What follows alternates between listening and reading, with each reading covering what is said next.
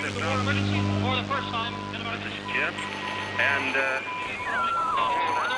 Receiving this message. We are Ken Jennings and John Roderick. We speak to you from our present, which we can only assume is your distant past, the turbulent time that was the early 21st century.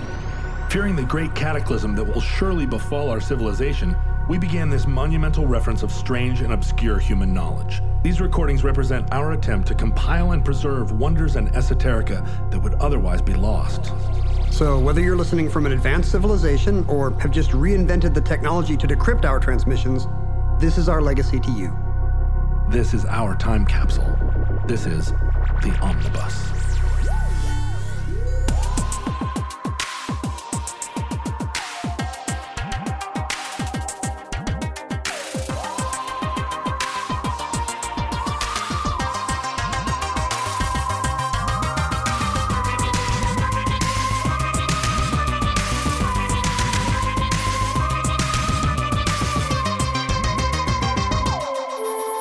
You have accessed entry 220.HB0202, certificate number 51449. Christian Science Reading Rooms. I know what you're trying to do, and you think I can be had, don't you? Nobody moves that book. Nobody. Well, I can move it. Amen. I can move it just as quick as you can. No, sir. Let's everybody say nobody moves that book. Nobody moves that book. Say it one more time. Nobody moves that book. And a third time. Nobody moves that book. One more time. Nobody moves that book. No, sir. Nobody. Let me ask you this, John. Do you like Christians? Do I ever? You Some like of my Christians. best friends are Christians. What about science? Do you like science? I love science. Some of my best friends are science. Like just lab coats with nothing in them walking around?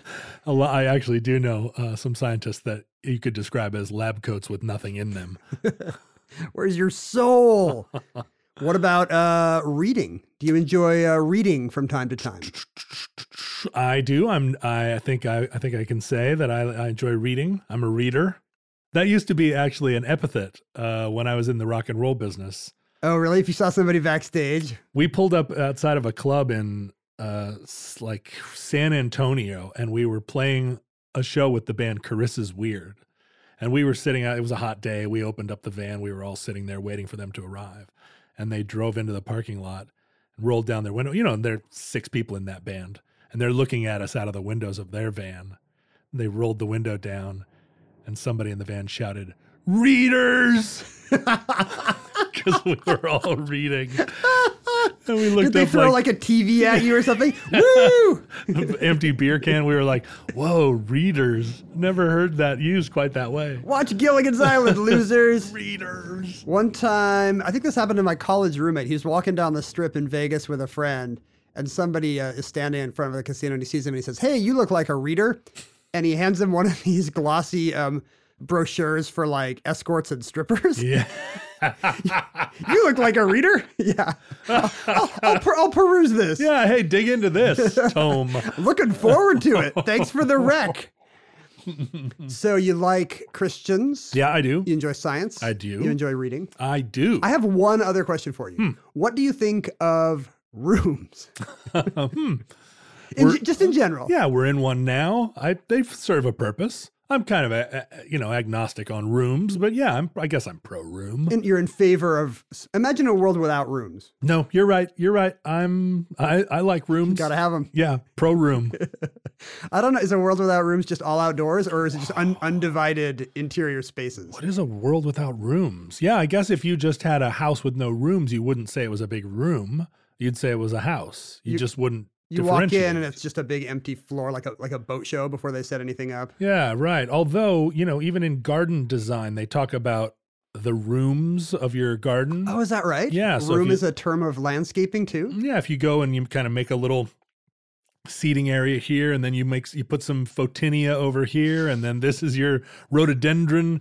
They're little rooms. Your rhododendra? Your rhododendra. I just want to make sure you That's get for our friend, I want to yeah. make sure you get the plurals right. I don't even know. I don't even think that's right. So if you enjoy all four of those things, Yeah. boy, do I have the place for you. There is a place that combines all four of your interests. The Christian Science Reading Room, found in the center of large and medium-sized American cities for well over a century. You ever go by one of these places? Many, many times. They've always been a feature of fascination for me in a city because you're walking along and you hustle bustle. You got your Lamonts, you got your Frederick and Nelson's? Yeah, your little department stores. What if the and show is all about bygone Seattle department stores now? sporting goods, and then you come upon a room that's like the window is full of books and pamphlets, but they're not really for sale. Everything is sort of taupe in color. You look inside and it seems like a waiting room for something, but that's all there is. There's no people in it. Yeah, they've always been very curious places, but I've never really darkened their doors. I also have never gone inside. And it seems like something one of us would have done. Right. Why didn't we just walk in? Just like, hello, you got books in here. What's your story? And I think the reason people don't go in is because there's a name of a kind of offbeat sounding religion in the title. And especially a religion that sounds a little like Scientology. It does. Which also owns real estate in major American cities and has visitors Yeah, centers. that's exactly right. I think that spooked me because I used to talk to Hare Krishnas in the airport for hours. Sure. And I wasn't afraid of engaging. I'm sorry you missed all religious those people. flights, but it was probably worth it. You know, it was back in the day when you went to the airport and just hung around because 6 hours early, I'll have a whiskey and soda and chat up Hare Krishna. there wasn't all that security. Yeah, I used to go, smoke weed in the stairwell and then go talk to religious people. But yeah, it was the Scientology proximity. They must hate that because it's just sure an they do. accident. I'm sure they do. It hasn't. Yeah, right. They're not connected in any way. But also, I feel like the fact that you go in and the door closes behind you. Oh, I see. You think something's going to you think it's a death trap. Well, I don't. I Like mean, Indiana Jones blow darts are going to fly out of the pamphlets on the walls and it just seems. It seems like I guess talking to somebody in an airport or a religious person that's standing out on the street or somebody that approaches you is a kind of receptivity, whereas going in a door indicates I have a purpose. yeah, or like I'm genuinely interested in hearing your proselytization. Sure. You don't want to give the illusion of effort Yeah. or initiative. Right. I think if there had been sandwiches, if the sign had said like hot coffee, I think I definitely would have visited. They seem to always be staffed by maybe like nice old ladies. Mhm. So it wouldn't surprise me if there is a bowl of Tootsie Rolls or butterscotch lifesavers that they don't make anymore, or something like that. I don't know if there's snacks. Yeah, and I was always looking for places to read too, but I mean, I needed a coffee. And it's not clear. Could I just come in here with my copy of Right. The varieties like- of religious experience and sit no, and like, read it? yeah. What if I'm reading like The Girl on the Train? Like, can I just sit in there with a bestseller and read? Right. Is it a Christian Science reading room or is it a Christian Science reading room? They need to punctuate it more. It could be a clearly. Christian science reading room. Exactly. For Christians who want to come in and read about science. Yep. Like if I have a copy of a Stephen Jay Gould book, but I can, talk about how I've been saved. Sure. You come in and you're like, I'm reading Guns, Germs, and Steel or whatever. I'm fascinated by the panda's thumb, but I also have a close relationship with my Lord and Savior. Can Right. I sit in one of your chairs? And they'd say, sure. Another thing, I think, if there was a wall of books that, that seemed like well-read, leather-bound books across a wide variety of topics, I would have found it more enticing, but it seemed like it was a small library. Yeah, all the books seem like they're face out, which Yeah. kind of happens in a struggling bookstore, Yeah. or just a bookstore that has like 2 books and a bunch of pamphlets to show, which I think is the case. Yeah, it's like a grocery store in Romania in the 70s where it's like, we have 11 cans of tomatoes, and they put them, they arrange them in pyramids and stuff to make it look like there's more There's stuff. an Asian market by our house that really has that vibe where you're kind of like wondering like which Asian society's criminal organization is this a front for, or it could be Russians. I'm not generalizing racially, Sure. just culturally. For sure, there was a store like that in Venice. I was living in Venice, California last year. There was a little store around the corner from my house that had clearly never sold anything or hadn't sold anything in years. You couldn't even find a candy bar in there. The shelves were stacked with like like unopened boxes, unopened shipping boxes, but there were always 6 guys standing at the cash register doing some kind of transaction, buying lollipops, I guess. And, the place by my house, there's also no people there. So you understand why they have no groceries. Oh, right. That's the amount of groceries you want to have if you have no customers. You also want to have no groceries. Well, so that brings us back to Christian Science Reading Room. Is that the number of books you want to have if no one's coming in? I have never seen, when I peek through the window, I don't see people in there. And that's what fascinates me about them. They're in all these cities. Yeah. You'll walk out of your hotel in Fort Worth or Indianapolis, and you'll walk by a Christian Science Reading Room. There's a network of these things. Yeah. And No it's people. prime real estate. I wouldn't be surprised if there's a place where you can walk in and you get lowered into your whatever your spy organization's secret headquarters is, because what are they? Sure. What better way to keep other spies out Right. than to have a little old lady in there who's like, oh, do you want to talk about Christian Science? Just put the name of a slightly off-putting religion on your signboard, and you will never be troubled. Yeah. You don't even see like homeless people there, which is not a problem. Is not a Well, that's issue that other libraries have for because sure. they don't offer coffee. If they did, I think there'd be a lot more people in there. Coffee. Yeah. I I know coffee isn't an enticement to you, non-coffee drinker, but for a lot of us, it would bring us in off the street. I have my own like off-putting religious hangups here. Yeah. So hot coffee, I'd be like, no, no, sir. thank you, Den of Vice. Get behind me, Satan. Yeah, what would entice you? Would it be like bologna sandwiches? What would bring you in off the street? Bologna on white bread? Bologna sandwiches? Let me just ask you one question. Does it have Miracle Whip? All right. I'll join your religion. It's got to be olive loaf. It's got to be the kind of the square bologna with the weird red and green flecks. That's all I will eat. No, thanks. Well, I have religious reasons. We have to eat the weird red and green flecks. No, not really. The story of the Christian Science Reading Rooms dates back to the year 1866 Oh, when a woman named Mary Baker Eddy, she's actually not named Mary Baker Eddy at this point. She has other married names. Mhm. She's already been married once and she's about to be, she's widowed and she's about to be divorced from her second husband. So her name is Mary Baker Gower somebody. Patterson, Yeah. something. And she slips on an icy sidewalk in Swampscott, Massachusetts, a few This blocks is from her how home. so many religions get started. Can you imagine, like, the first scene of the movie is just going to be like Muhammad is like about to go into a cave and he slips and falls on the ice. Whoopsie-daisy. Bonk. I guess, you have to have some inciting event to kind of get you away from the workaday world into whatever mental reverie space is needed to have religious epiphany. And Buddha had his lotus tree, and Mary Baker Eddy had some guy who didn't shovel his walk. Isaac Newton had the apple. Right. In her case, the thing that fell was not an apple, it was her hip, I think. So she's taken home, and doctors in the later Christian Science accounts tell her that it's a very serious injury. It might be spinal. And in some accounts, she only has like 3 days to live. Oh, I like those accounts. This is, wow. Well, You're no. a little hard on this lady you've never met. No, I'm saying that if you're going to found a religion, You want stakes. yeah, you don't want it to be like I slipped on the ice and I bruised my elbow and then I had a revelation. No, it's like I had 3 days to live. Come on. Yeah, in screenwriting, that's the ticking clock. Yeah.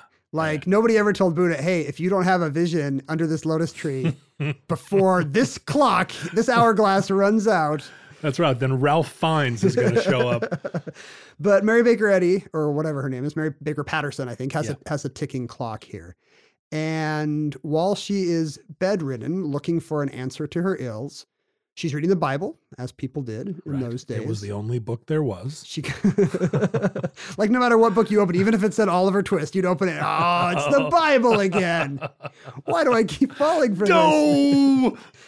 And as reading through the Bible, she hits upon the story in Matthew chapter 9 in which Jesus cures a man with palsy. Right. And it's not much of a story. I mean, the guy gets healed, don't get me wrong. It's a great story because Jesus used to do this kind of thing all the time. That's what I'm saying. He does this every day. A guy brings him a person on a mat who's paralyzed. Right. Jesus says, well, guess what? Now you're better. Sure. He turns him into a fish or a loaf no, or whatever. doesn't turn him into a fish. I haven't read the Bible in a while. Jesus turns loaves into more loaves. Right. And fishes into more fishes. He brings abundance. What is it? Where does he get wine? From water. Aha! See? So there is some transformation happening. Yes. In this case, do you think this is more of a water to wine thing? Guy who can't move suddenly a healthy man. No, I'm not an ableist. But I do feel like Jesus was throwing this kind of thing around a lot. And those were exciting times. And I wish that we had that. I wish there was somebody doing that kind of thing now. Well, I would like to be relieved of some pains. Mary Baker Eddy actually lived in a world in which that was true. She had a life of sickness. She was an invalid child.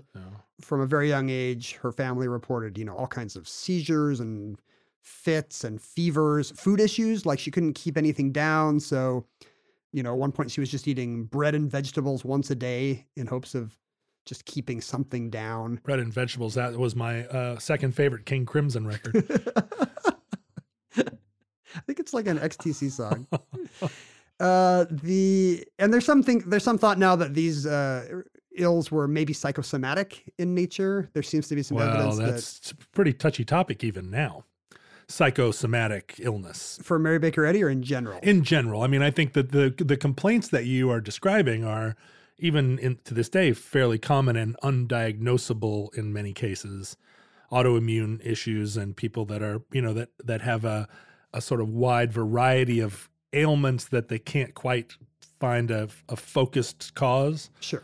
And I don't want to say that none of those people have some heretofore undiscovered virus, right? Or just need the right doctor to say, "Hey, that's Crohn's." But psychosomatism is kind of like I would imagine that there are people who are not accused of, but who are diagnosed as having a psychosomatic illness when they would really resist that diagnosis. Sure.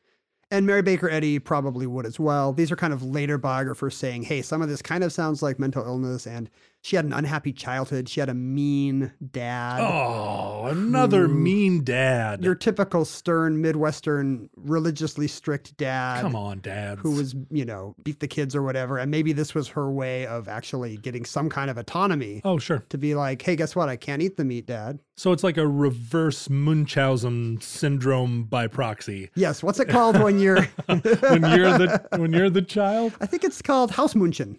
Munchausen. Hausmunchen. Hausmunchen. She's actually eating drywall. It's a kind of pica. She also inherited from her dad very good looks. It was often commented at the time that she was the village beauty. Oh, I wouldn't have thought. When I think of Mary Baker Eddy, I imagine a small woman with a gray bun. No, she looked like Jessica Rabbit. She was a buxom. She had a tight red cocktail dress, just slid all the way up. She wasn't bad. She was just drawn that way. That's why she fell on the ice. It's so hard to walk in those heels. No, when you see pictures of her today, it's often as an old lady looking at you dourly from the cover of one of her pamphlets. Sure, that's what makes the religion seem serious. That's why people don't go in the storefronts. But in fact, when you look at pictures of her when she's young, she does kind of look kind of hollow-eyed. She's like a goth girl. I'm into that. That's not gonna hold you off. That's my scene. Sure. Dark, empty, cavernous eyes. But because of the health problems that gave her those cavernous eyes, she spent her life kind of in search of cures. And this was an age of faddism in America, right? I'll say patent medicines. Right. All kinds of quackery, and some of which we still practice and have entered the realms of pseudo-quackery, Right. Like homeopathy and allopathy, which I think is the opposite of homeopathy, but I don't get how that works. Or you would zap people with electricity, or sure, osteopathy. Give them vitamins, whatever John Clark Kellogg was doing at his sanitarium, shoving shredded wheat in people's veins, I guess. Yeah, right. I mean, I'm going to a chiropractor now, but also I have a lot. We've discussed my friends that are getting wheatgrass juice enemas in Arizona, even at this very moment. And at the time, that was a thing. You would go to the country and somebody would do something weird to you, and you would hope that was the thing. And in her case, she attached herself. The place she ended up was with a guy named Phineas Quimby. Phineas Quimby. If you were going to invent a name for a 19th century medical quackery faddist. I don't suppose it's Phineas T. Quimby, is it? Oh, I almost hope it is. Oh. That is a great name, Phineas Quimby. He was a mesmerist. Was he a mouse? He was a little mouse that dressed in a doorman's jacket for some reason. But nobody ever commented on it. No, he was kind of a gaunt, serious-looking human with a kind of the eccentric beard that you want your shaman to have. Sure. And he was one of these guys who would find rich ladies and tell them they needed to be hypnotized in his parlor, and it would make I get to be one of those make guys. their gout or arthritis better. I didn't know that was a kind of guy that you could be. So she hooks herself up to this guy and immediately feels better. And this idea that, mesmerism and as Christian scientists later disavowed hypnotism. Mary Baker Eddy would often say, no, I'm not doing the Quimby thing. But this clearly shaped her thinking. Hypnotized. So when she fell on the ice and read in Matthew 9, she has a religious epiphany when she reads about Jesus healing this man. And as she later said in her book, I gained the scientific certainty that all causation was mind and every effect a mental phenomenon. And I don't know if that's in the text. I don't know if I would read Matthew 9 and think, of course, all causation is mind. Well, so this is also a time in American history, especially where science is also there's a proliferation of new sciences, and there is kind of it's unclear to people where science begins and ends. So you have phrenology, which is another pseudoscience, but you also have feeling the bumps on people's skulls. Right. But you also have, you're calling things science, maybe incorrectly, but earnestly. Sure. Right? You're imagining science. We were undergoing a revolution of science. So you had all these spiritualists that would tell you what your dead relatives were Right. thinking, and that, your late husband Hubert is in a better place or whatever. But then you also had these people who would zap you with tiny electric shocks for your gout. Right. And then there was the Venn diagram of it's the same thing actually, spirit is science. Because progress was happening so rapidly, and it all kind of seemed like magic. Now we have electric light. Now we have cross-country locomotives and telegraph across the ocean, and it was it was like such a heady time. It seemed like every time you turned around, every time you slipped on the ice, maybe you would have a new revelation that was going to connect the Bible to something true. That's the other thing that's going on is Americans in the 19th century are fascinated with primitive Christianity. Mm-hmm. And maybe it's related to, I don't know if it's a new country or the new technologies, but just the idea that Christianity also can be reinvented. Right. Well, and a return to first principles. As Right. things get confusing in modern times, everybody wants to Exactly. go back to something like the text. And maybe just reading in the Bible and reading accounts of miraculous healings and things and thinking, well, I haven't seen that in Methodism for a while, but hey, there's this guy out in the country with electrodes, Yeah. So you can start to see where people would connect the dots. And in Mary Baker Eddy's case, she comes to the conclusion that the universe is an illusion. One of the central tenets of Christian Science to this day is that God is mind and God is infinite. Yeah. I don't know. I'm with you. You believe both these things? I'm with you so far. Well, here's the kicker after the semicolon. Hence, all is mind. So if God is infinite and he is mind, he's a mental, spiritual state or whatever, then we are within the mind of God. Oh, so this is also like a child of Descartes and Hegel. I mean, it's like a philosophical Right. stance. It's just that I don't think those guys applied it necessarily to the fact that their toilet room wasn't real. Right. When it comes to meat, quality makes a huge difference in texture and taste. And even though it might be better for you and the environment, a lot of the higher quality meat you find at the grocery store is just too expensive for most people's budget. Thankfully, there's ButcherBox. ButcherBox believes everyone deserves access to high-quality, humanely sourced meat at an affordable price. That's why each month, ButcherBox ships a curated selection of the finest cuts right to your home. Choose from 100% grass-fed and finished beef, free-range organic chicken, heritage pork, wild-caught Alaskan salmon, and sugar and nitrate-free bacon. No antibiotics, no added hormones, just meat the way meat should be. And right now, you can get 2 pounds of ground beef and 2 packs of bacon absolutely free, plus $20 off your first box when you visit butcherbox.com/iHeart or use the promo code iHeart at checkout. That's butcherbox.com/iHeart or use the promo code iHeart at checkout. So yeah, it's what philosophers would call idealism. The idea that there is no, I guess Descartes would have said it's dualism. There's both mind and body. Sure. And Mary Baker Eddy went even further and said, no, actually, there is no body. Everything is an illusion. As a result, we should be skeptical about the senses. And in particular, sickness is an illusion. All my views about my own health come from the mind of God, which is part of me and my mind. We're the same because God's infinite.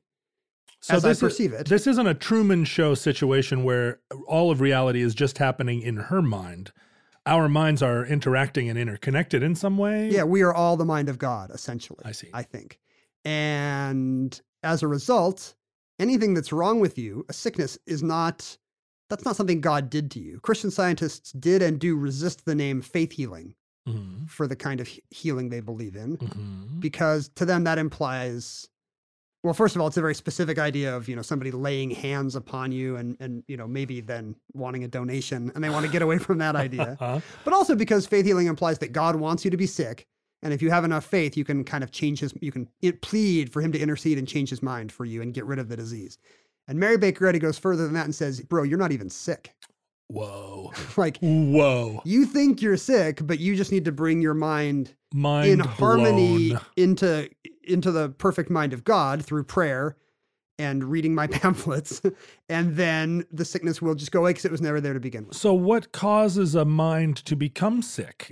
What causes our individual selves to feel illness if we're all just like bounding around in the verdant fields of God's mind? At play in the fields of the Lord? Yeah. Well, their treatment involves pretty much nothing but prayer. There are Christian Science practitioners.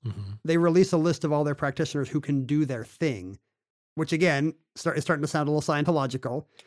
But they're very clear that these people don't do nothing therapy-like. They won't lay their hands on you. They don't hook you up to a 9-volt battery. Right.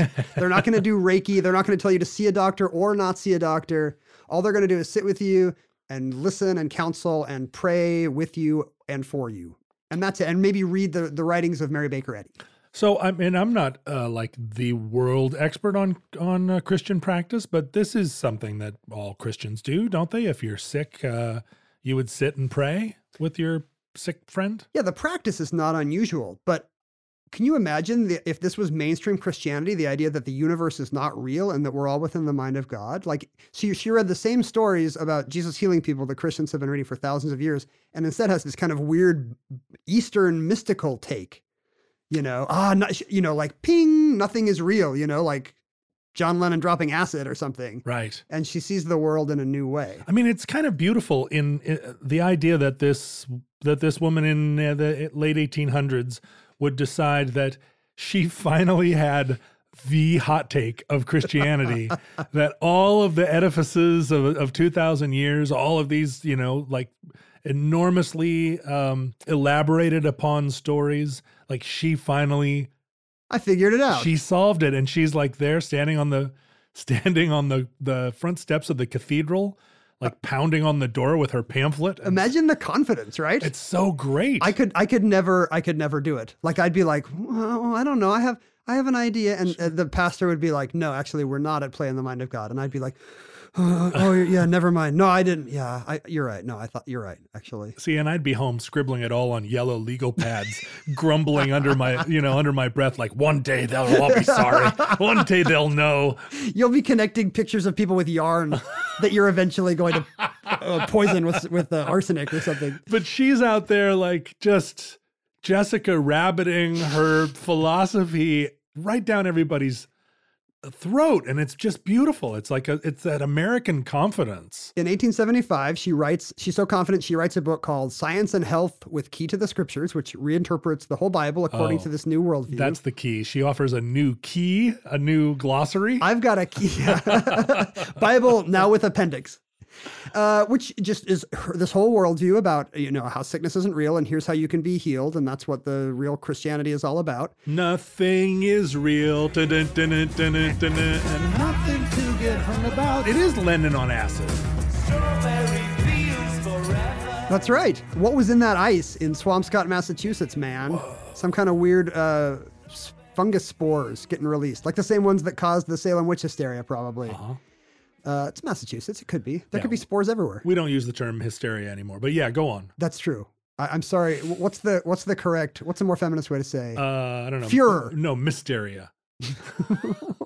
Wisteria. Well, I mean, you add the Y to women. Do you take it out of hysteria? Like, do you spell it without the Y? Hysteria. Oh, we what's did up? it. High five. We did it. Kapow. We have just pushed back toxic masculinity for at least a decade.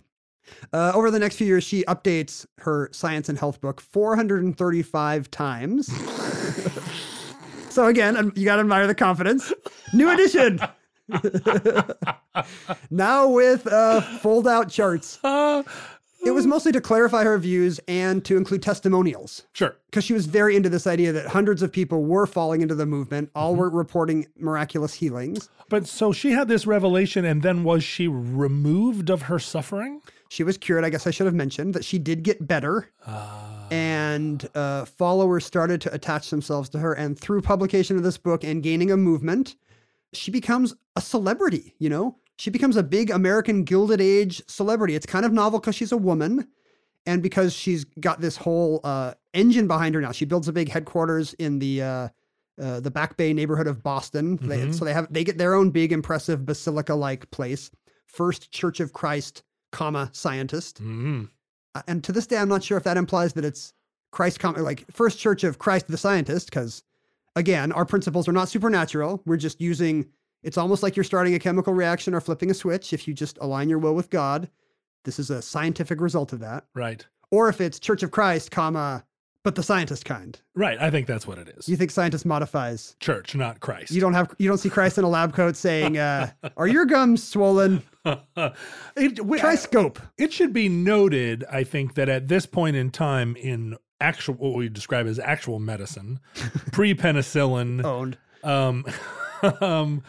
that often the treatment was worse than just leaving it alone. You could see that someone who prayed and believed that reality wasn't real might have just as a good a chance at a positive outcome as someone who said, yes, let's go into surgery, or let's take this medicine that you're offering, or now I'm addicted to cocaine or whatever. Right. Like medicine itself was still a pretty hit or miss. I've put opium and alcohol. You'll feel better. Well, yeah, I will, because you put opium and alcohol, bud. I feel amazing. My nose fell off, but I don't care. Yeah, and I think now we know that the mind does have a lot of power over actual healing, you know? Like, think of all these crazy experimental results on placebos where, like, I've read that even if you tell the patient, hey, this is a placebo drug, it's just a sugar pill, see what happens, there's still measurable benefit to giving somebody a placebo and telling them it's not going to do anything. Yeah, I think there's plenty of evidence that if you just smile, you feel better. That's exactly right. Or there's, I think there's results now showing different kinds of placebos work better for different things. Like you give somebody a red one, and that's good for, joint pain. Whereas you got to do a green one for allergies or whatever. Like if you give a red pill to somebody on 4chan, they're going to feel a lot differently. Give somebody a red pill if you want a different kind of president. But no. And I should stipulate, by the way, to those listening who actually suffer from depression, smiling does not. If somebody tells you to smile, then you should kick them in the Sure. This is the downside of all this, is it can lead to people being like, yeah, the mind's the most powerful thing, bud. Oh, you've got anxiety? Have you tried just like calming down a bit? All you have to do is smile, bro. Depressed? What? Go outside. It's a nice day. So yeah, like that makes me want to murder. You can take that to bat. You can take that to terrible places. Sure. But it's true. Like Mary Baker Eddy is ahead of the game in realizing that the mind does have a ton of power over actual body immune response. Although it doesn't seem like that's what she's realizing. It seems like she's thinking something else and just by happenstance like stumbled onto a thing that has some clinical truth. Sure. And we have to say that we can't use science to validate her pre-Hegelian or pre-Kantian philosophical idealism. We don't know if she's right about the world all being an illusion in the mind of God. Maybe it is. But so she's booming. She's got her big basilica in Boston. She's doing great. She's spreading all over. And in 1888, in addition to her big headquarters in Boston, the first Christian Science reading room opens on the second floor of the Hotel Boylston, a kind of schmancy hotel in central Boston. So above the lobby, where maybe today there's a Harry Winston or something, there's a thing called the Christian Science reading room. And this was not that weird then. Publishing houses would often have reading rooms where you could go in and peruse the merchandise. Oh. And this was largely because books were very were relatively expensive. Oh, those were the days. Like there were no dime store paperbacks or cheap Chinese printing presses. No Kindles. Yeah, I mean, the reason why a lot of households only had a Bible is because it was a big decision if you were going to get the Farmer's Almanac or the collected Shakespeare. Like you might have to pay that off over months. Right. There's a Christian Science publication I read that pointed out that in 1901, the cheapest version of Science and Health that they sold, which was still kind of a nice bound family thing, you want to have that on your shelf, cost $3.18. However, in 1901, that's between $80 or $90 in today's money. So just to have a nice book on your shelf might cost you almost $100. Sure. And this is also the factor that leads to Andrew Carnegie creating libraries in every American small town center, which was not a thing, that the town square would have a library before Andrew Carnegie said, people can't afford books. Before he tried to assuage his guilt right. by being a benefactor to the country. I've been a terrible, terrible, miserly Scottish man my whole life, he thought, swimming in his vault full of money. To himself. He called over his 3 nephews. The junior woodchucks? Huey, Dewey, and Louie. Yeah, and... Seattle has a great number of Carnegie libraries, and I don't want to disparage the man because we got some beautiful libraries. No, it really was a great gift. Like that guy could have invented DDT and he might still be a net benefit to society because thousands of libraries, man. And so as a result, the Christian Scientists wanted to do this too. They also had literature they wanted to get out there. So they wanted a place where you could come in and check out their stuff. In 1899, Mary Baker Eddy decides that all of their churches should have one. Huh. And the next year, she writes in a letter to the board of directors, and this will give you a good flavor for Mary Baker Eddy's public voice. Once more, God thunders in your ears. Get a reading room in Boston and locate it in that part of the city where people will be most apt to go into it. So in Mary Baker Eddy's mind, this is what God is thundering into your ears.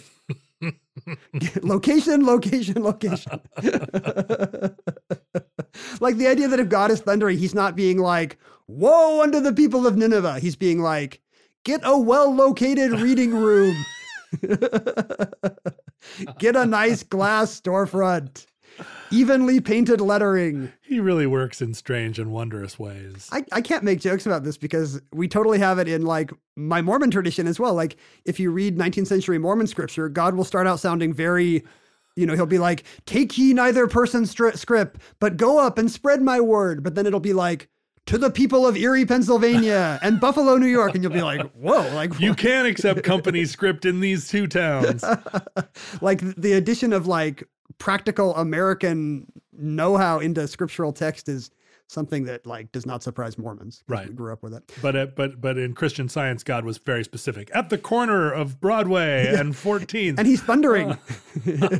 Make an offer now. Waive inspection. So they purchase a lot of real estate all over the country. And suddenly these things are popping up. And they exist to this day, like the ones that you and I have walked by in downtown Seattle and near the university, there have been Christian Science reading rooms in those neighborhoods for over 80 years. Wow, that's phenomenal. Well, and the Christian Science Church in downtown Seattle has now been reappropriated or donated, I guess, to the city. And it's now our town hall, which we use for big speaking engagements when a certain kind of literati come to town. I've seen music there. I saw a great Yo La Tengo show there. All right. I have performed there multiple times. Yeah, you're no Yo La Tengo, but well, it's arguable. No, I'm sorry, I missed. That's a perfect venue for a Long Winter / John Roderick show. If you want, you can go online and Google me playing the piano song "Commander Thinks Aloud" at Town Hall. My wife loves shows there because you can sit in church pews. Right, and we are not the right age to crowd the front of a stage at a Long Winter show. Like we want to sit in a pew and watch Stephen Merritt and a lady playing the zither. Yeah, and that's what we do. But that's where your book readings and your like. You'll go see your Dave Eggers there. Dave Eggers, right. You'll go see your David Sedaris. If you can get a ticket to that in Seattle. Many times. Good luck. I've stood outside in the rain waiting for a miracle. Or you're very serious, like your Anderson Coopers will be there. But yeah, and this is happening all over the country, by the way. Christian Science keeps up the nice storefronts, but in many ways, it's a religion in decline. Right, like so many. Right. So many others that don't have a prosperity gospel. In an increasingly secular age, religion is a harder sell. And I think there's a few things about Christian Science that make it especially difficult. For one thing, we no longer live in an age where praying is your best bet. Sure, we have penicillin now. Sure, in the 1930s, which I now say antibiotics. Antibiotics. Like, because Auntie B from Mayberry, from right. Andy Griffith's show. used them. Antibiotics. Antibiotics were invented in the 30s. And, because vaccination goes back to Jenner curing smallpox in the late 1700s. But I think what we often don't realize is that there was like a century where nobody really vaccinated anything good. Like rabies and cholera and those things didn't start until the 1890s. So right around the time when Mary Baker Eddy is getting underway and, starting all these reading rooms and churches, scientist, or church, scientist? Church. Is it like attorneys general? Churches, scientist. There we go. Attorneys general. Science is also getting much better at curing disease. Right. And now you do not need to go to a nice old ladies' parlor. Well, and we start to understand what bacteria really are, and then World War II really disseminates that technology widely because now all of a sudden we're saving lives that couldn't have been saved. Right. Prior. And that's a real threat to the worldview that this science and health book explains all that's wrong with you, because now there's a much more compelling and empirically successful way of curing all that's wrong with you. But also Christian Science went through a period in my own lifetime where they were under assault from the government because a lot of kids didn't receive medical treatment. Their parents refused treatment, and then the kids died of things that could have been cured. The Christian Science Church is very careful never to say, don't go to a doctor. But what they do say is, don't do both. Don't do us and real medicine. There's less efficacy in that. Oh, it's not, you can't double up. Get penicillin and also pray, and you get twice as good. You got to choose. Twice as better? Penicillin or a nice prayer. And but I plenty of parents have chosen, my kid's got diabetes, let's just pray. And sad and tragic things have happened. And in many cases, states have sued, and this has gone to state Supreme Courts. And district's attorney have prosecuted. Yeah, it's a crazy core constitutional thing, because what are we going with? The First Amendment freedom of religion versus the duty of a parent to not kill their children. Right. It's a super dicey medical thing. And ethical thing. Ethical thing. What did I say? Medical thing. Yes. It's probably not very dicey from a medical standpoint. To give, the doctor's like, what should I do? To give a kid with diabetes insulin. No, these are like no-brainers where a doctor in an afternoon could start to set the kid right. And I think that's what's infuriating for a lot of these groups that have seen, take some non-Christian scientist who sees a niece or a nephew or a friend's kid die. Yeah. And die in a setting where well-meaning people are in prayer, but there's like a dialysis machine literally like right there. Yeah, unplugged. Why did they put it in the room and leave it unplugged? Hard to say. Maybe it was there when they bought the house. It's like how Gandhi used to sleep with naked women to test his will against temptation. See, I do the same thing with dialysis machines. I learned that from Gandhi. How's it going? I am 487. Yeah, they put the dialysis machine there to see if they can withstand the temptation to turn it on. Yeah, every reading room has one, a dialysis machine. No vials of antibiotics. What the reading rooms do have is always a King James Bible. That was Mary Baker Eddy's preferred Bible. A copy of Science and Health. That's the one true Bible. And her other writings. Mm-hmm. And then back issues of the Christian Science Monitor and her other pamphlets. And maybe some microfilms and tapes and coloring books for the kiddies. Right. Cracked magazine. You cannot go there for secular books. I think if you went there to read a secular book, they would not kick you out because... No, they're too polite. The idea is this is a nice quiet vibe. It's a respite from a busy world. Come into our quiet space. Some of them function as lending libraries, I think, to this day. Yeah. Incidentally, speaking of the legal issue, the courts, for the most part, have found against the Christian Scientists. Really? Is that true? The duty to care for children actually trumps your First Amendment right to have nutty religious practice. I think because you're coming up against someone else's rights. Your minor child who maybe has a right to dialysis. This isn't exclusive to Christian Science. Like, how does this apply to Seventh-day Adventists or other people that eschew medical intervention? I mean, this is a pretty live issue for Jehovah's Witnesses, for example, who do not believe in blood transfusion. Right. Based on Adventists just believe in breakfast cereal, but is that the only treatment you're allowed to accept? I think so. Just more. Now you can choose your treatment, but it's either Fruity Pebbles or Cocoa Pebbles. But yes, Jehovah's Witnesses have fought the state in this way too, have they not? Right, because there are many, including childhood diseases, that could easily be treated by blood transfusion. That's a non-starter for them. And it depends on the country. In Canada and the UK, they have no legal status to overturn that. In the US, there's not much case law on this. Like, this has never gone to the Supreme Court, but physicians can give treatment over parental objection. Oh. Like, it's not unethical procedure to give a child a treatment that the parents are saying, no. And none of the, most of the anti-vaxxers in our contemporary culture are not doing it on religious grounds. Yeah, they tend secular. to be more that they believe in a pseudoscience. They think they have the science, Right. There's mercury or whatever, or you got to see this study, the autism, blah, blah, blah. Right. They're not appealing to a mystical view of the universe. So this was bad publicity for Christian Science. I remember in the 70s and 80s, this being in the newspaper quite often because Christian Science was, I think, disproportionately prominent in our American culture because of the Christian Science Monitor.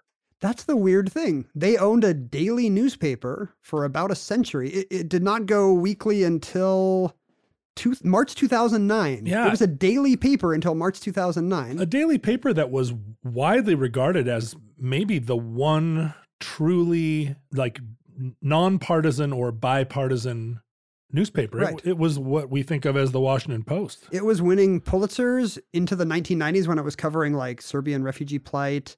And it won a Pulitzer in 2002 for political cartooning. And this is the arm of a kind of, to many people, wacky seeming 19th century religious tradition. It would be like if the Watchtower of the Jehovah's Witnesses suddenly started producing hard hitting journalism about school vouchers or homelessness or something. But it had been all along. I mean, the Christian Yes. Science Monitor was the Manchester Guardian of the United States, I guess. And it was Mary Baker Eddy's brainchild. Have you always wanted to learn to play an instrument? Maybe you've even tried at some point, but gave up because you felt lessons were too expensive or that you just didn't have the time. Thankfully, there's Musician. Musician is the fun, easy, and affordable way to learn guitar, piano, bass, ukulele, and even singing. Just download the app to your desktop, tablet, or phone and start playing. Musician gives you 24/7 access to a vast catalog of video lessons from professionally trained educators, as well as thousands of exercises and songs across dozens of music genres, all tailored to your goals. And with Musician's award-winning technology that listens to you play, you'll get real-time feedback on timing and accuracy so you can actually see yourself improving as you learn. Start your extended 14-day free trial of Musician's Premium Plus package at musician.com/start. That's unlimited access to thousands of lessons, exercises, and songs on as many instruments as you want for 2 whole weeks. Just go to musician.com/start. That's YOUSICIAN.com/start. In 1883, of course, this is the height of yellow journalism in America, The Hearsts and the... Hearst's New York Journal is fighting it out with Joseph Pulitzer's New York World for subscriptions. And by the way, these are not like kind of, in our day, we associate tabloid journalism with the political right. But these papers were both kind of agreed on endorsing Democratic candidates. These were both papers of like kind of the working poor because they were targeted at growing immigrant populations. Right. So it wasn't like crazy elderly people watching the fake news like today. It was actually like young working parents that would eat this stuff up. But they incited all kinds of like crazy trends and violence, and in some cases, maybe the Spanish-American War. Yeah, the stories about Hearst actually saying, you provide the photos, we'll provide the war, is probably apocryphal, but it's certainly true that, in a subscriber rush, these papers would run increasingly lurid and eye-catching headlines about any scandal of the day, right, including whatever the Spanish were doing in Cuba. And this led for a public appetite for a war. Like the Spanish-American War could not have happened without this subscription race. But Mary Baker Eddy somehow aspired to be above all this this dreck. She hated this stuff. She wrote about how the papers of today, it's the same kind of rhetoric you read in our day, Futurelings, when we also have this kind of tabloid journalism. I hope you're free of this, but she would write these kind of scolding editorials about how the papers just carry fear to many minds and, the lurid worst instincts of humanity and, above the fold. And this all crystallized in 1907 when Joseph Pulitzer's New York World actually ginned up a lawsuit against Mary Baker Eddy. They got some of her estranged relatives and friends to say that she was no longer competent and that her considerable fortune, from book sales and bequest to her church and whatnot, should be given over to her kids. Her kids were all in favor of this, surprisingly. So she had to fight this legal battle against Joseph Pulitzer's paper saying she's a crock, she's a fraud, and her money should be given to her heirs. And she gave a series of very lucid interviews, was very persuasive in court. The suit was dismissed, but she never forgot what the papers had done to her. And the very next year, she created the Christian Science Monitor, which was going to be the nice kind of paper. Sure. And would not be mean to little old ladies. And then she got her revenge in the end because she won multiple Pulitzer Prizes. And where's his newspaper now? She won prizes named for their guy, And for years, it was an independent paper. The church has a board of directors to this day, but they would rarely, if ever, interfere in editorial content. It was a successful enterprise until the 80s and 90s and left to run on its own. Well, I have a personal connection here. To the Christian Science Monitor? To the Christian Science Monitor. I knew, personally, Kay Fanning, Catherine Fanning, who was the editor-in-chief of the Christian Science Monitor in its waning days. She became the editor in the early 80s, like 1983. How did you know Kay Fanning? So Kay Fanning was the owner and editor of the Anchorage Daily News. She was originally married to a man named Marshall Field, who was she was married to a department store. He was a descendant of the department store. This is what they're family. saying. If you change the definition of marriage, you're going to have people marrying department stores. People, you know what? Dogs and cats living together. Kay Fanning be shopping. But then his side of the Marshall Field family bought the Chicago Tribune as part of a consolidation. I'm sure the department store was tired of the Tribune writing editorials about their shoe selection, and they just bought the paper. And then that's what Mary Baker Eddy should have done. He became Marshall Field 4, I guess, became, started as a cub reporter at the Chicago Tribune that his father owned. I just have to say, oh boy, what a scoop. I feel like every time reporters get mentioned on the podcast, I say, oh boy, what a scoop. Oh boy, what a scoop. So there we go. But then he died prematurely, and Kay moved to Alaska, got a job as a cub reporter on the Anchorage Daily News. By the way, this is another gift of yellow journalism. This kind of Lois Lane thing of all these papers having these young, comely girl reporters that would go around the world doing stunts, Nellie Bly kind of stuff. This was actually kind of a feminist result of the age of yellow journalism, and maybe it helped get, the tradition that got Kay Fanning, that job. Well, and Kay was born a Christian Scientist. Oh. And so she went to Alaska kind of on a spirit quest, ended up writing for the Daily News. And the Daily News was the liberal of the two papers. The Anchorage Times was the conservative paper in Alaska. And then she met a man named Larry Fanning, who was visiting Alaska, and he was the managing editor of the San Francisco Chronicle. They got married, and then together conspired to buy the Anchorage Daily News.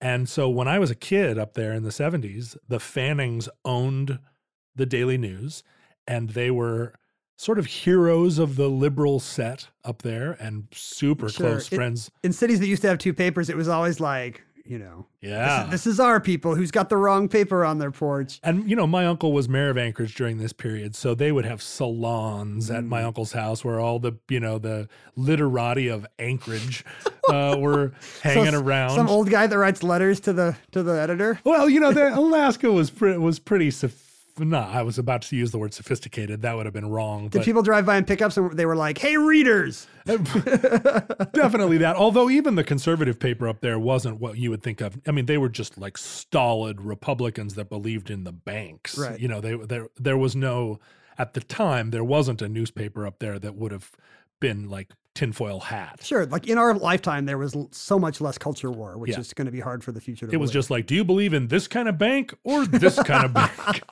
Nelson Rockefeller, glasses or without. But then in 1983, which I mean, I was 14 years old, 14 and 15. Kay ascended to the editorship of the Christian Science Monitor, which was to all of us in Alaska like a huge.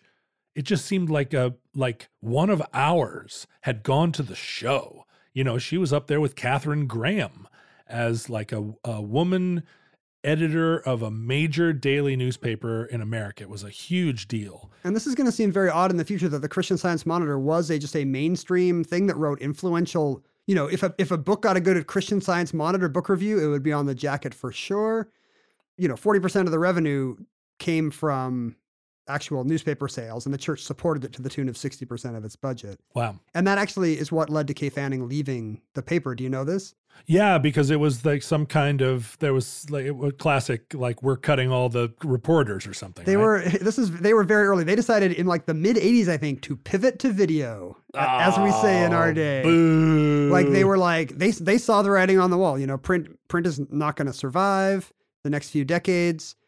Ted Turner's CNN is the biggest thing. Sure. We want to be in broadcasting. So they sink hundreds of millions of dollars of their, you know, Christian Science bequest into this broadcasting initiative. Kay, an old school newsprint woman, is unhappy and leaves. Like leaves in protest. I Yeah. remember it was like Yeah. she made a stand. Yeah, she right? was not happy. And sure enough, like this was a huge money loser. And part of the Christian Science, the Church of Christ scientists decline today. Churches of Christ Scientist. Did you know some of them are like numbered? I think in the early days of the church, it would be like, well, Chicago's got the 4th Church of Christ Scientist. Oh. So to this day, there's some of them that are like numbered like WrestleManias. Oh, that's cool. I'm into that. Oh yeah. Like I think all churches should be numbered like that. Like you want to know like how Microsoft employees are always like, I was employee number 688 or whatever. Well, they do that. You know, we have a First Methodist here. I mean, they number the first Banks do of it, their right? church, right? But not subsequent. Like the Methodist Church in Linwood isn't like the 42nd Methodist Church. Because you'd feel bad. Yeah, you would. I mean, you live in Linwood, so you already feel bad. I used to like when we were kids and McDonald's would actually tell you how many billion hamburgers they'd sold. And it would be like Oh, that was fun. they'd replace the numbers. So it'd be like, oh, that was 68 billion last month. And now they've sold 71 billion. I think at a certain point after you're over 100 billion hamburgers, you start to look at your hamburger a little more suspiciously. Like, whoa, really? It just cheapens it. Imagine. There's been so many of You just these. picture this fire hose of hamburgers. That's why they changed it to billions and billions served. They don't want the imagination to wander. I want to point out, again, trying to describe how Christian Science, how prominent it was during our time. Uh-huh. Now it seems, certainly to futurelings, it will seem just like one of many American weird folk religions of the 19th and 20th century. Like the Oneida cult that we've put in the omnibus before. Right. But there have been 2 Central Intelligence Agency directors who were Christian Scientists. Really? William Webster and Stansfield Turner were both Christian Scientists.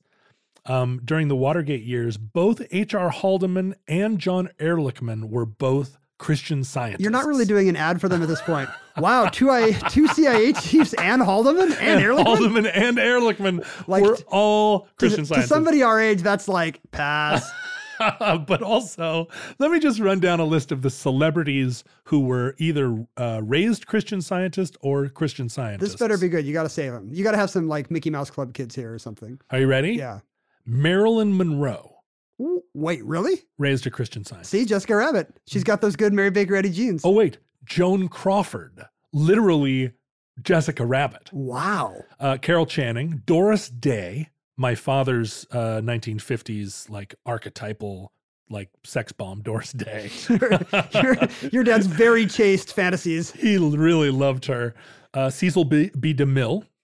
Political conservative, by the way. When we talked about John Wayne in the last entry, we did not talk about his politics, but Yeah, he loved a mill. Well, and that's true. Robert Duvall, also Christian Scientist. Robert Duvall, really? Also or raised one. I recommend to the future his religious movie, The Apostle. It's a great movie. About small town religion. Val Kilmer, Mickey Rooney, and Ginger Rogers. All Christian Scientists. Think about how much of old Hollywood was raised Christian Scientists. Daniel Ellsberg, which will give you an extra flip on the Nixon trip. That's better, though. That's the other side, right? Ellen DeGeneres. Ellen. Yeah. Audrey Hepburn, Elizabeth Taylor, and Robin Williams. At this point, it's like every glamorous woman between the years of 1930 and 1965, basically. Yeah, basically, Christian Science was dunking on all other religions in terms of they were the Scientology of their day, except they weren't like, I'm not going to say anything bad about Scientology because I don't want to get the letters. I don't want to get the registered letters and the people parked across the street wearing sunglasses. But I mean, they could have been like Ginger Rogers. Yeah. She's in all them. It could be Ginger Rogers jumping on a couch or whatever, tap dancing on Oprah's couch. So anyway, it was a really a mainstream religion. And I think it's because they came from a lot of, good Boston and Eastern Seaboard families that got on the Mary Baker Eddy bandwagon early. Right. A lot of these people left bequests to the church. So it kind of became a well-moneyed church. And that's probably what gets you the big basilicas, the leases on all the reading rooms, the newspaper that runs at a loss for decades. But in recent years, they've hit on hard times. I don't know if you've heard, but Mickey Rooney passed away. The kids today aren't really like downloading his YouTube videos. Robin Williams was the last Scientologist. It's Christian Scientist. Oh, that's terrible. Their membership peaked at about 270,000 in 1936. Still a small denomination. Yeah, that's not relatively.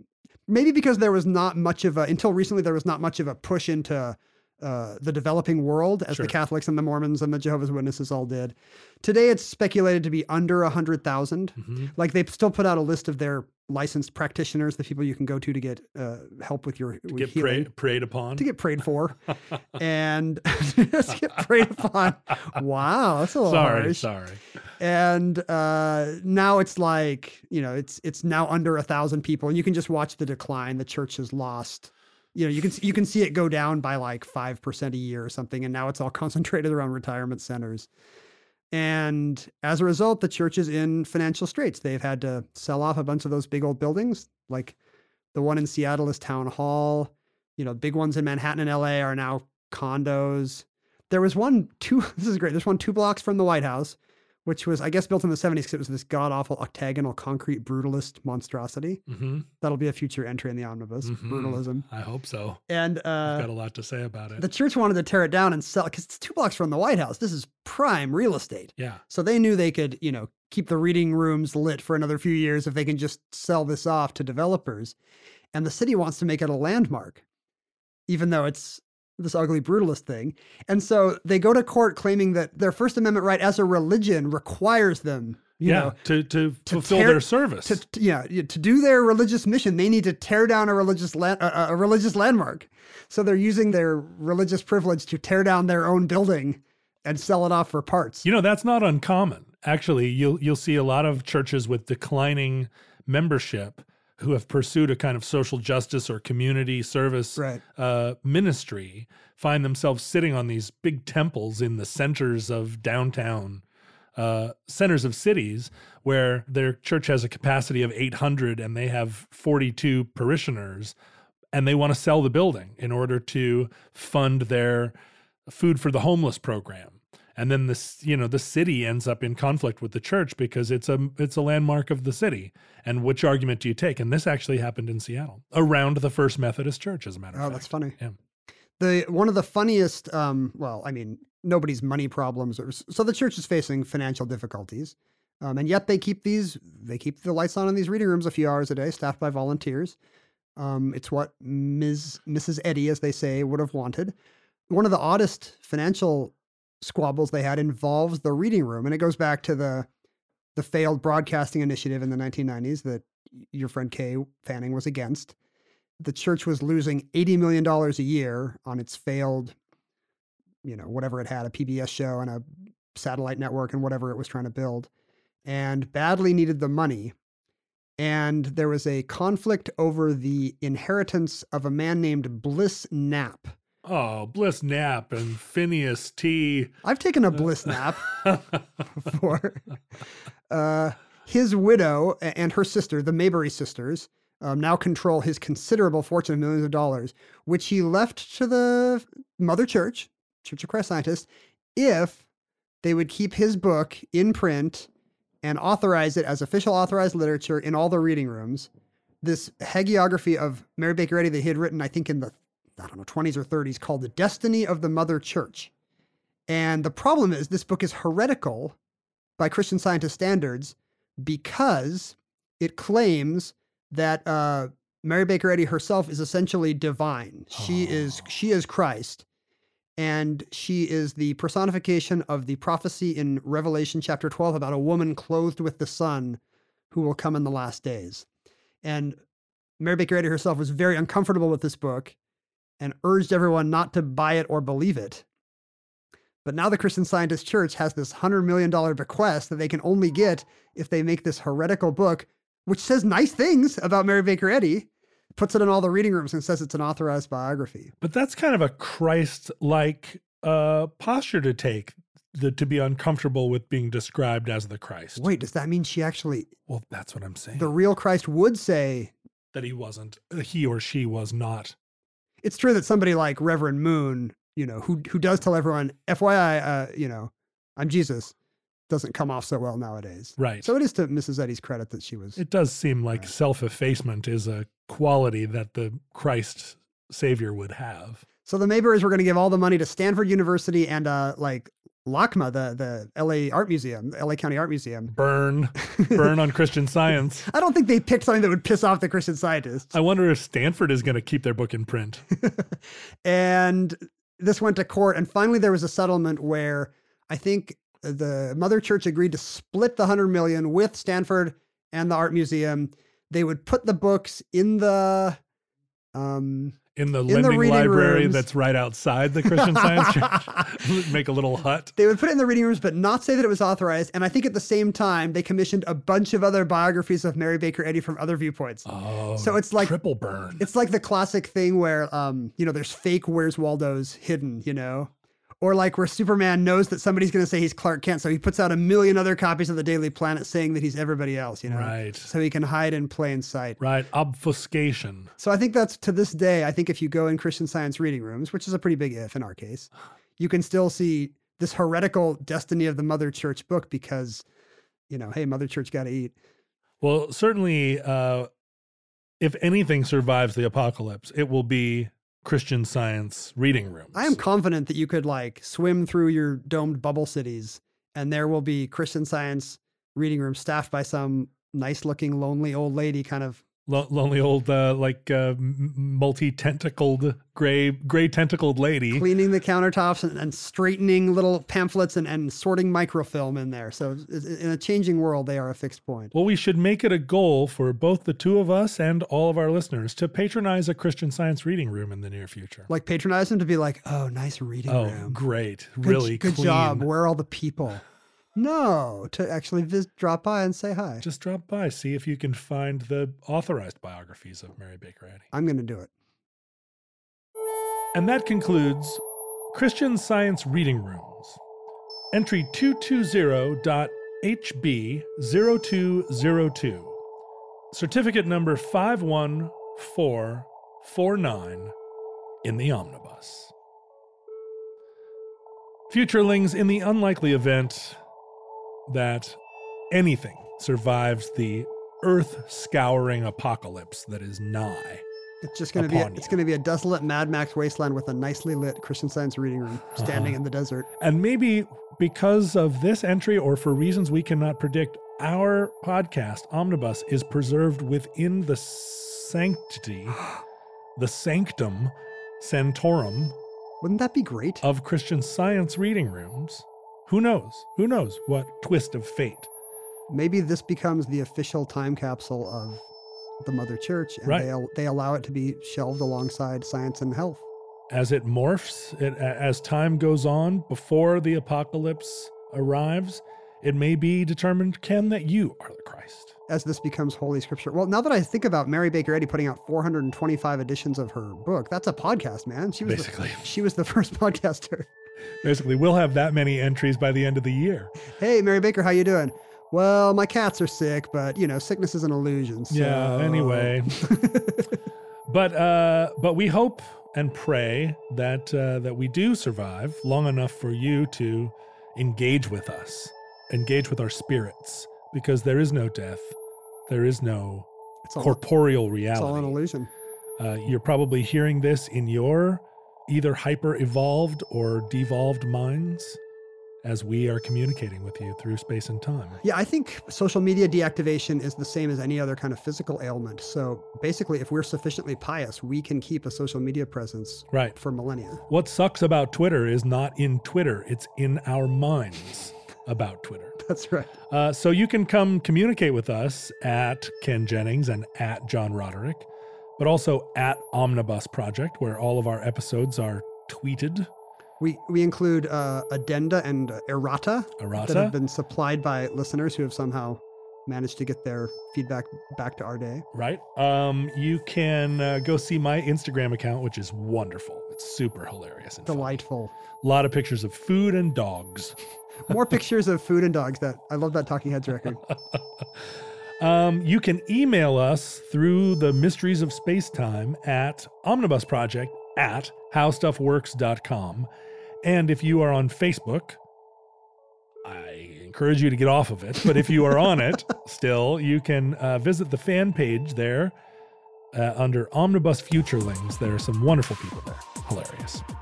Listeners, from our vantage point in your distant past, we don't know how long we're going to be here. There's your ticking clock. Mm-hmm. Man, Robert McKee. I know. When is Liam Neeson going to come in and rescue our daughter? Robert McKee got nothing on me. We hope and pray that this catastrophe will be averted, that may never come. But it may come soon. If Doomsday comes soon, this recording, like all of the entries in the Omnibus, may be our final word. But if Providence allows us to continue playing in his mind for another week, we hope to be back with you soon for another entry in the Omnibus.